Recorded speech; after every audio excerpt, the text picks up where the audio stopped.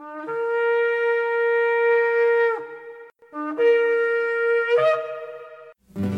I've had enough of this world and its pleasures.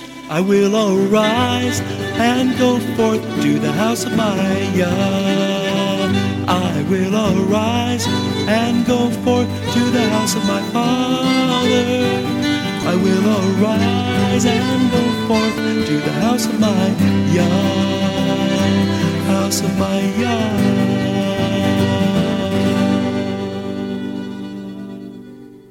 Shalom, and welcome to today's teaching on the Hebraic roots of Christianity, where we study first century Christianity and the faith that Jesus, whose Hebrew name is Yeshua, which means salvation, taught his disciples. And now, Hebraic roots teacher Eddie Chumney of Hebraic Heritage Ministries International. Shalom. I'm Eddie Chumney of Hebraic Heritage Ministries, and we welcome you to today's teaching on the subject, the themes of Sukkot. This is part 3 of the series. Sukkot is known as the Festival of Light. How is this so? It tells us in the Talmud in Sukkah 51b that at the conclusion of the first festival day of Sukkot, they would descend to the court of the women in the temple where they had made a great improvement. There were golden candelabra there, each one with 4 golden beakers at the top. 4 ladders were placed at each candelabrum. There were 4 youths from among the young Kohanim, and in their hands pitchers of oil containing 120 lugim, which they emptied into each of the beakers. From worn-out trousers of the priestly garments and from their girdles, they would tear strips of cloth for wicks, and with these they would kindle the candelabra. And there was not a single courtyard in Jerusalem that did not shine with the light of the Beit HaShoeva, the house of the rejoicing and the water pouring. And so because of the temple lighting from these events, Sukkot is known as the Festival of Light. With this in mind, Yeshua said in John chapter 8, verses 1 and 2 and verse 12, He went unto the Mount of Olives, then he came into the temple, and all the people came unto him, and he sat down and he taught them. Then spake Yeshua unto them, saying, I am the light of the world. Where did he say the words, I am the light of the world? In the temple. Why did he say the words in the temple? Because the temple, going back to the tabernacle in the Temple of Solomon, is the place where the light or the glory of God dwelt and manifested itself. And also, it was at the temple in the first century during the festival of Sukkot where there was this illumination. So Yeshua says, I am that light of the world, and he that follows me shall not walk in darkness, but shall have the light of life. Now, let's look at the significance of Sukkot and Hoshana Rabbah, which is the 7th day of Sukkot. On the first 6 days of Sukkot, 1 Hakafah, which is a circuit, is made. And on the 7th day, that is Hoshana Rabbah, 7 Hakafot, or circuits, are made. And in the days of the temple, it was made around the altar. The Mishnah in Sukkot chapter 4, verse 5 describes the encircling the altar with willow branches in the holy temple. How was the mitzvah of the willow performed? There was a place below Jerusalem called the Motzah Valley. They descended there, gathered from there large willow branches, and came and stood them up against the sides of the altar with their tops drooping over the top of the altar. They blew on the trumpet a tikia, a teruah, and a tikia, which are various sounds of the shofar. Each day they would circle the altar one time and say, Please, Yahweh, bring salvation now. Please, Yahweh, bring salvation now. Rabbi Yehuda said they would say, Ani vaho, bring salvation now. But on that day, Hoshana Rabbah, they circled the altar 7 times. In John chapter 7, verse 2, and verses 37 through 39, Yeshua on Hoshana Rabbah speak these words. Now the Jews' Feast of Tabernacles was at hand. In the last day, the 7th day of Sukkot, Hoshana Rabbah, that great day of the feast. Why is it the great day of the feast? Because you have these events of the water pouring and they're circling the altar 7 times. Yeshua stood and cried, saying, If any man thirst, let him come unto me and drink. Why is he saying these words at Sukkot? Because you have Sukkot, all the ceremonies of water. It's all about water. And Yeshua says, if you're thirsty, come unto me and drink. He that believes on me, as the scripture has said, out of his belly shall flow rivers of living water. But this spake he of the Spirit, which they that believe on him should receive, for the Holy Spirit was not yet given, because that Yeshua was not yet glorified. So Yeshua is the living waters, but the outpouring of the Holy Spirit is also likened unto water, or living water. So let's see this connection of Sukkot and the outpouring of the Holy Spirit. In Isaiah chapter 44, verses 1 and 3, and Isaiah 35, verses 7 through 10, it is written, Yet now hear, O Jacob my servant, and Israel whom I have chosen. For I will pour water upon him that is thirsty, and floods upon the dry ground. I will pour my Spirit upon your seed, and my blessing upon your offspring. So it talks about the outpouring of his Spirit likened unto outpouring water on dry ground. And the parched ground shall become a pool, and the thirsty land springs of water. And the habitation of dragons, where each lay, shall be grass with reeds and rushes. So it's talking about pouring out his Spirit. And now let's see what Isaiah 35:10 links with pouring out his Spirit. And the ransom of the Lord shall return and come to Zion. That's the end of the exile of Jacob. So the end of the exile of Jacob is going to be associated with the outpouring of his Spirit, and they're coming to Zion, which is associated with the end of the journey, the completion of the task, the restoration of the tabernacle of David that had fallen. They're going to return to Zion with songs and everlasting joy. Sukkot is known as the season of our joy. Upon their head they shall obtain joy and gladness. Sorrow and sighing shall flee away. What's the joy and gladness? It's the end of the exile. It's the coming of King Messiah. It's the Messianic era. What's the sorrow and sighing that's fleeing away? It is the exile of Jacob and the God of Israel hiding his face, and the nations of the world ruling over the nation of Israel and subjugating them. Now in Joel chapter 2 verses 28 and 29 and Habakkuk chapter 2 verse 14, we can see Sukkot and its association with the outpouring of the Holy Spirit. It will come to pass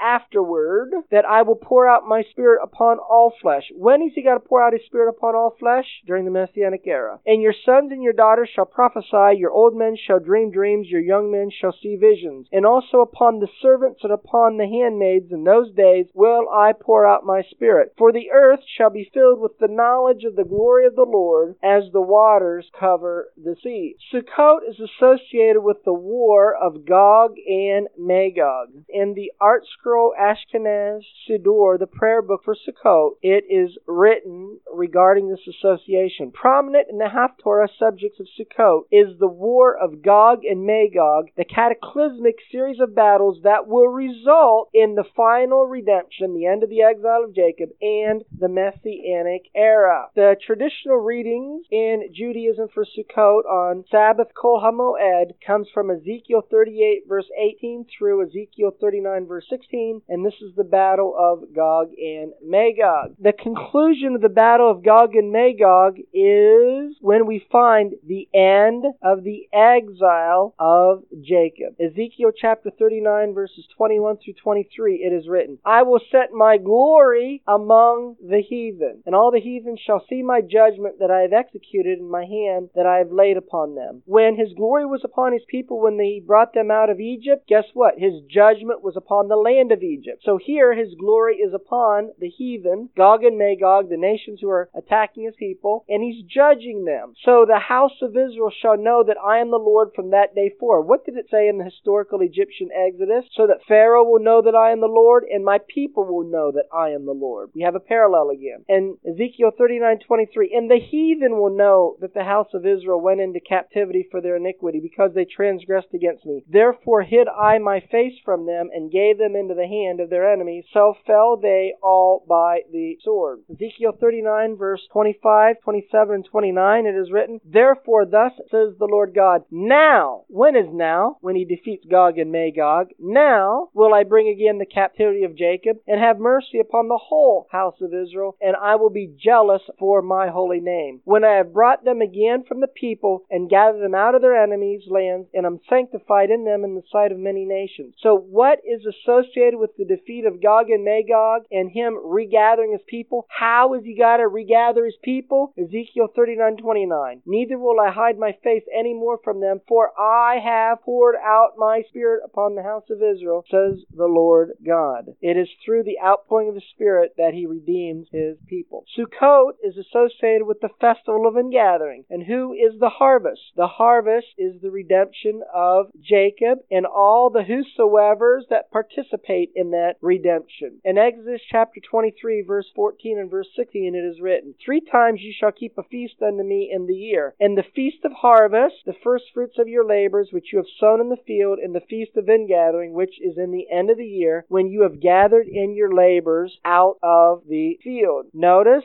it's the festival of ingathering. When you've gathered your labors, here is a worker in the field. The field is the world. Yeshua told us that the harvest is the end of the age. The field is the world. Matthew chapter 13, verses 36 and 38 and 39, it is written, Then Yeshua sent the multitude away and went into the house, and his disciples came unto him, saying, Declare unto us the parable of the tares of the field. And he said, The field is the world. The good seed are the children of the kingdom. The tares are the children of the wicked one. The enemy that sowed them is the devil. The harvest is the end of the world. So at the end of the age, at the dawn of the Messianic era, we're going to have a harvest. That's the end of the exile of Jacob and those that believe that Yeshua is the Messiah. And laborers are going to go out in the field through the outpouring of the Holy Spirit to proclaim this message. Yeshua said that this harvest is great, but the laborers are few. In Matthew chapter 9, verses 36 through 38, it is written, And when he saw the multitude, he was moved with compassion on them because they fainted. They were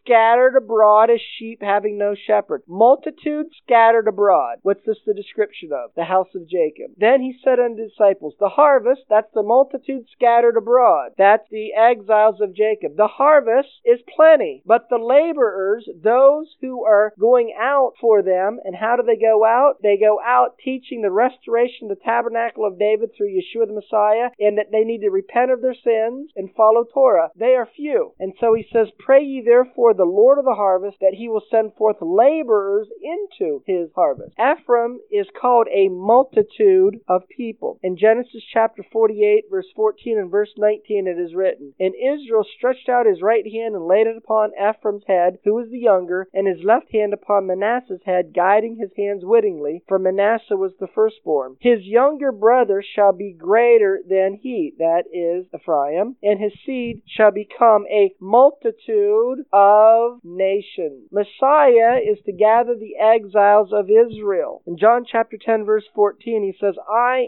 am the good shepherd and know my sheep and am known of mine. When he says he's the good shepherd, he's making a reference to the role of the good shepherd to gather the exiles of Israel. When are they gathered? At harvest time. When is the harvest time? It's Sukkot. Sukkot is associated with the Messianic era. For thus says the Lord God, Behold, even I will both search my sheep and seek them out. And I will bring them out from the people and gather them from the countries and will bring them into their own land. And I will feed them upon the mountains of Israel. Feeding them, that's teaching them Torah. By the rivers. Look, they're being brought to the rivers. Waters associated with Sukkot and the outpouring of the Holy Spirit. And all the inhabited places of the country. Regathering the exiles is the Great Commission. Matthew chapter 28, verses 18 through 20, it is written, Yeshua came and spake unto them, saying, All power is given unto me in heaven and in earth. Go ye therefore and teach all nations. Teach them what? Yeshua is the Messiah. Teach them what? They need to repent of their sins, which caused the exile, and they need to follow Torah. Immersing them in the name of the Father and the Son and the Holy Spirit. Teaching them to observe all the things that I've commanded you. What is the things that he commanded them? He commanded them to follow Torah. And lo, I am with you always, even unto the end of the world. Amen. We're told in Psalm 137 that we are to weep for Zion. It says, By the rivers of Babylon, there we sat down, yea, we wept when we remembered Zion. And we said these words, How shall we sing the Lord's song in a strange land? What is the Lord's song? It's the redemption of Zion. What's the redemption of Zion? The end of the exile of Jacob. And what's this associated with? The festival and gathering, or the harvest. But how shall we sing? How shall we sing the Lord's song? What is Sukkot? The season of our joy. How shall we sing in a strange land? Those that sow in tears will reap in joy. We're told in Psalm 126, verse 1 and 5 and 6, as it is written. written, when the Lord turned again the captivity of Zion and in the exile of Jacob, we were like them that dream. It seemed like an absolute total impossibility. You're dreaming if you think that that can happen. But they that sow in tears, those who are weeping for Zion, shall reap in joy. What's reaping in joy? Sukkot, the season of our joy. He that goes forth and weeps, bearing precious seed, shall doubtless come again with rejoicing. Sukkot is the season of our joy, bringing his sheaves or his harvest with him. Now let's look at the birth of Yeshua that happened during Sukkot. How do we understand this? In Luke chapter 1 verse 5 it is written, there was in the days of Herod the king of Judea a certain priest named Zacharias of the course of Abia, and his wife was of the daughters of Aaron, and her name was Elizabeth. So Zacharias was a priest, and he was of the course of Abia. Abia is the 8th course of priests. We're told this in 1 Chronicles chapter 24 verse 1, verse 5, and verse 10. Now these are the divisions of the sons of Aaron. Thus were they divided by lot,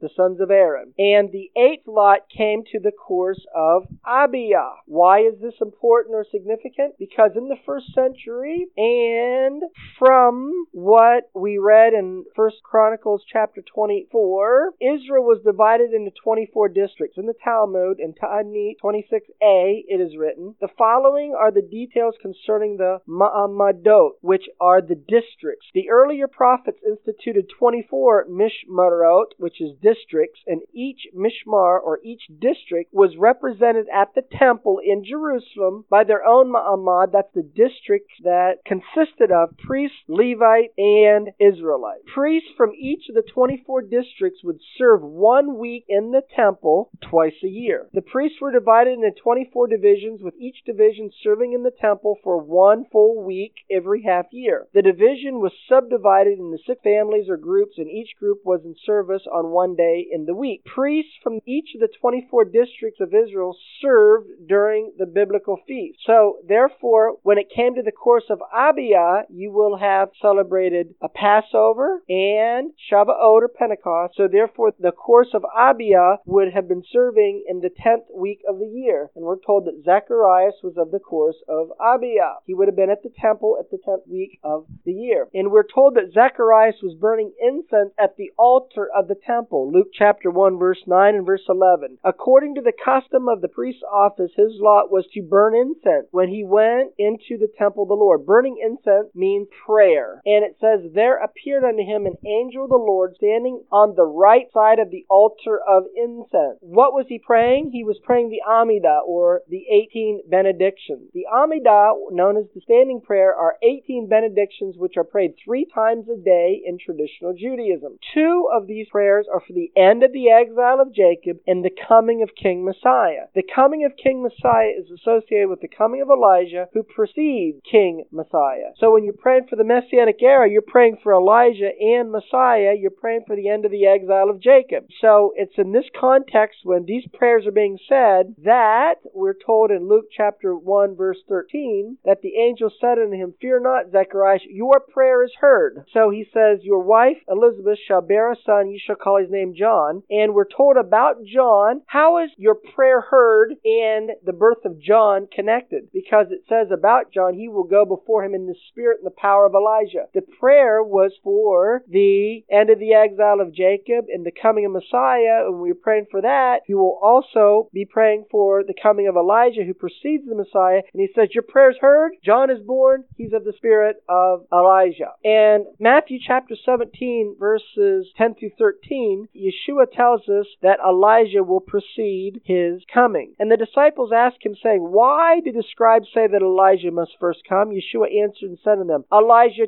truly shall first come and restore all things. Why are we told that Elijah comes first? Well, that's true. He will come and restore all things. But I say unto you that Elijah is come already, and they knew him not, but have done unto him whatsoever they listed. Likewise shall also the Son of Man suffer of them. Then the disciples understood that he spake unto John the Baptist. So John was of the spirit and power of Elijah. John was born during Passover, allowing for the laws of separation after these prayers were made from Leviticus chapter 15 verse 19 and 24 and 25. After Zacharias went back to his house, as we're told in Luke chapter 1 verse 23. And then if we go forward 9 months for a pregnancy, we have the 10th week of the year plus 2 weeks plus 9 months will put the birth of John at Passover. And Passover is celebrated on the first month of the year on the 14th day. The next day is unleavened bread. So how do we know that Yeshua was born during Sukkot? In Luke chapter 1, verses 26 and 27, and verse 30 and 31, it is written, "And in the 6th month the angel Gabriel was sent from God unto a city of Galilee named Nazareth, to a virgin espoused to a man whose name was Joseph of the house of David, and the virgin's name was Mary. And the angel said unto her, Fear not, Mary, for you have found favor with God. Behold, you will conceive in your womb and bring forth a son, and you shall call his name Yeshua." So there is 6 months difference in age between John and Yeshua. John was born during Passover. Add 6 months, you get Sukkot. How do we symbolically see the birth of Yeshua associated with Sukkot? In Luke chapter 2, verses 9 through 11, it is written, "And lo, the angel of the Lord came upon them, and the glory of the Lord," what's the glory of the Lord associated with? Sukkot, "shone round about them, and they were sore afraid. And the angel said, Fear not, for behold, I bring you good tidings of great joy." Sukkot is the season of our joy, which shall be to all people. Sukkot is the feast of all nations. "For unto you is born this day in the city of David a Savior, which is Messiah the Lord." And it says in Luke chapter 2, verse 12, "This shall be a sign unto you." What's the sign? That a babe will be wrapped in swaddling clothes, lying in a manger. Remember that the worn out garments of the priest was used during Sukkot. So this is associated with a swaddling cloth, and he was laid in a manger, or you can understand this to be a sukkah. The sign is he is in a sukkah. Why? Because he's coming to dwell among men. This is the purpose of creation, is that the God of Israel would dwell with his people. So Yeshua is coming to dwell with his people. So why is the sign that he's got to be in a manger? Because this is fulfilling the purpose of creation. The purpose of creation is that the God of Israel would dwell with his people, and Yeshua is fulfilling this here at his first coming and then during the Messianic era. Let's see how Sukkot is associated with the Messianic era. In Ezekiel 43, verse 5 and verse 7, and Zechariah chapter 14, verse 9, it is written, "So the Spirit took me up and brought me into the inner court, and behold, the glory of the Lord filled the house. And he said unto me, Son of man, the place of my throne and the place of the soles of my feet, where I will dwell in the midst of the children of Israel forever." So we're told that the temple of the Messianic era is the place of the throne of Yeshua, and he will dwell there forever. Zechariah chapter 14, verse 9, during the Messianic era, "The Lord will be king over all the earth, and that day there will be one Lord, and his name one." The ultimate dwelling of Yeshua with his people will be fulfilled in the days of the new heaven and new earth, when we will dwell with him forever, when the bride of Yeshua will dwell with him forever in the new Jerusalem. In Revelation chapter 21, verses 2 and 3, in verse 23, it is written, "And I, John, saw the holy city, New Jerusalem, coming down from God out of heaven, prepared as a bride adorned for her husband. And I heard a great voice out of heaven saying, Behold, the tabernacle of God is with men, and he will dwell with them. And the city had no need of the sun, neither of the moon to shine in it, for the glory of God did lighten it." And who's the glory of God that's lighting the New Jerusalem? It is Yeshua the Messiah. Well, that's going to conclude part 3 of the series on the subject, the themes of Sukkot. Shalom in Yeshua the Messiah. Amen. Thank you, Eddie. This is Stephen Morgan, and all of us here at Hebraic Heritage Ministries pray that you have enjoyed today's teaching. If you've been blessed, will you help us to share this message with others? Hebraic Heritage Ministries is supported by your generous financial gifts. In order to help you in your studies and to help us share this message with others, we are offering today the DVD Yeshua the Lawgiver for free for a love gift of any amount to the ministry. Hebraic Heritage Ministries also offers a monthly discipleship program. If you are interested in starting a fellowship group in your area, let us know. We would like to help you. Please contact us for more details. Our website is Hebroots.org. That's Hebroots.org. We would like to hear from you. please send us an email. Finally, in order to take advantage of today's free offer, please mention this product offer and please mail your love gift to Hebraic Heritage Ministries, P.O. Box 81, Strasburg, that's Strasburg, Ohio 44680. Until next time, may Yeshua richly bless you.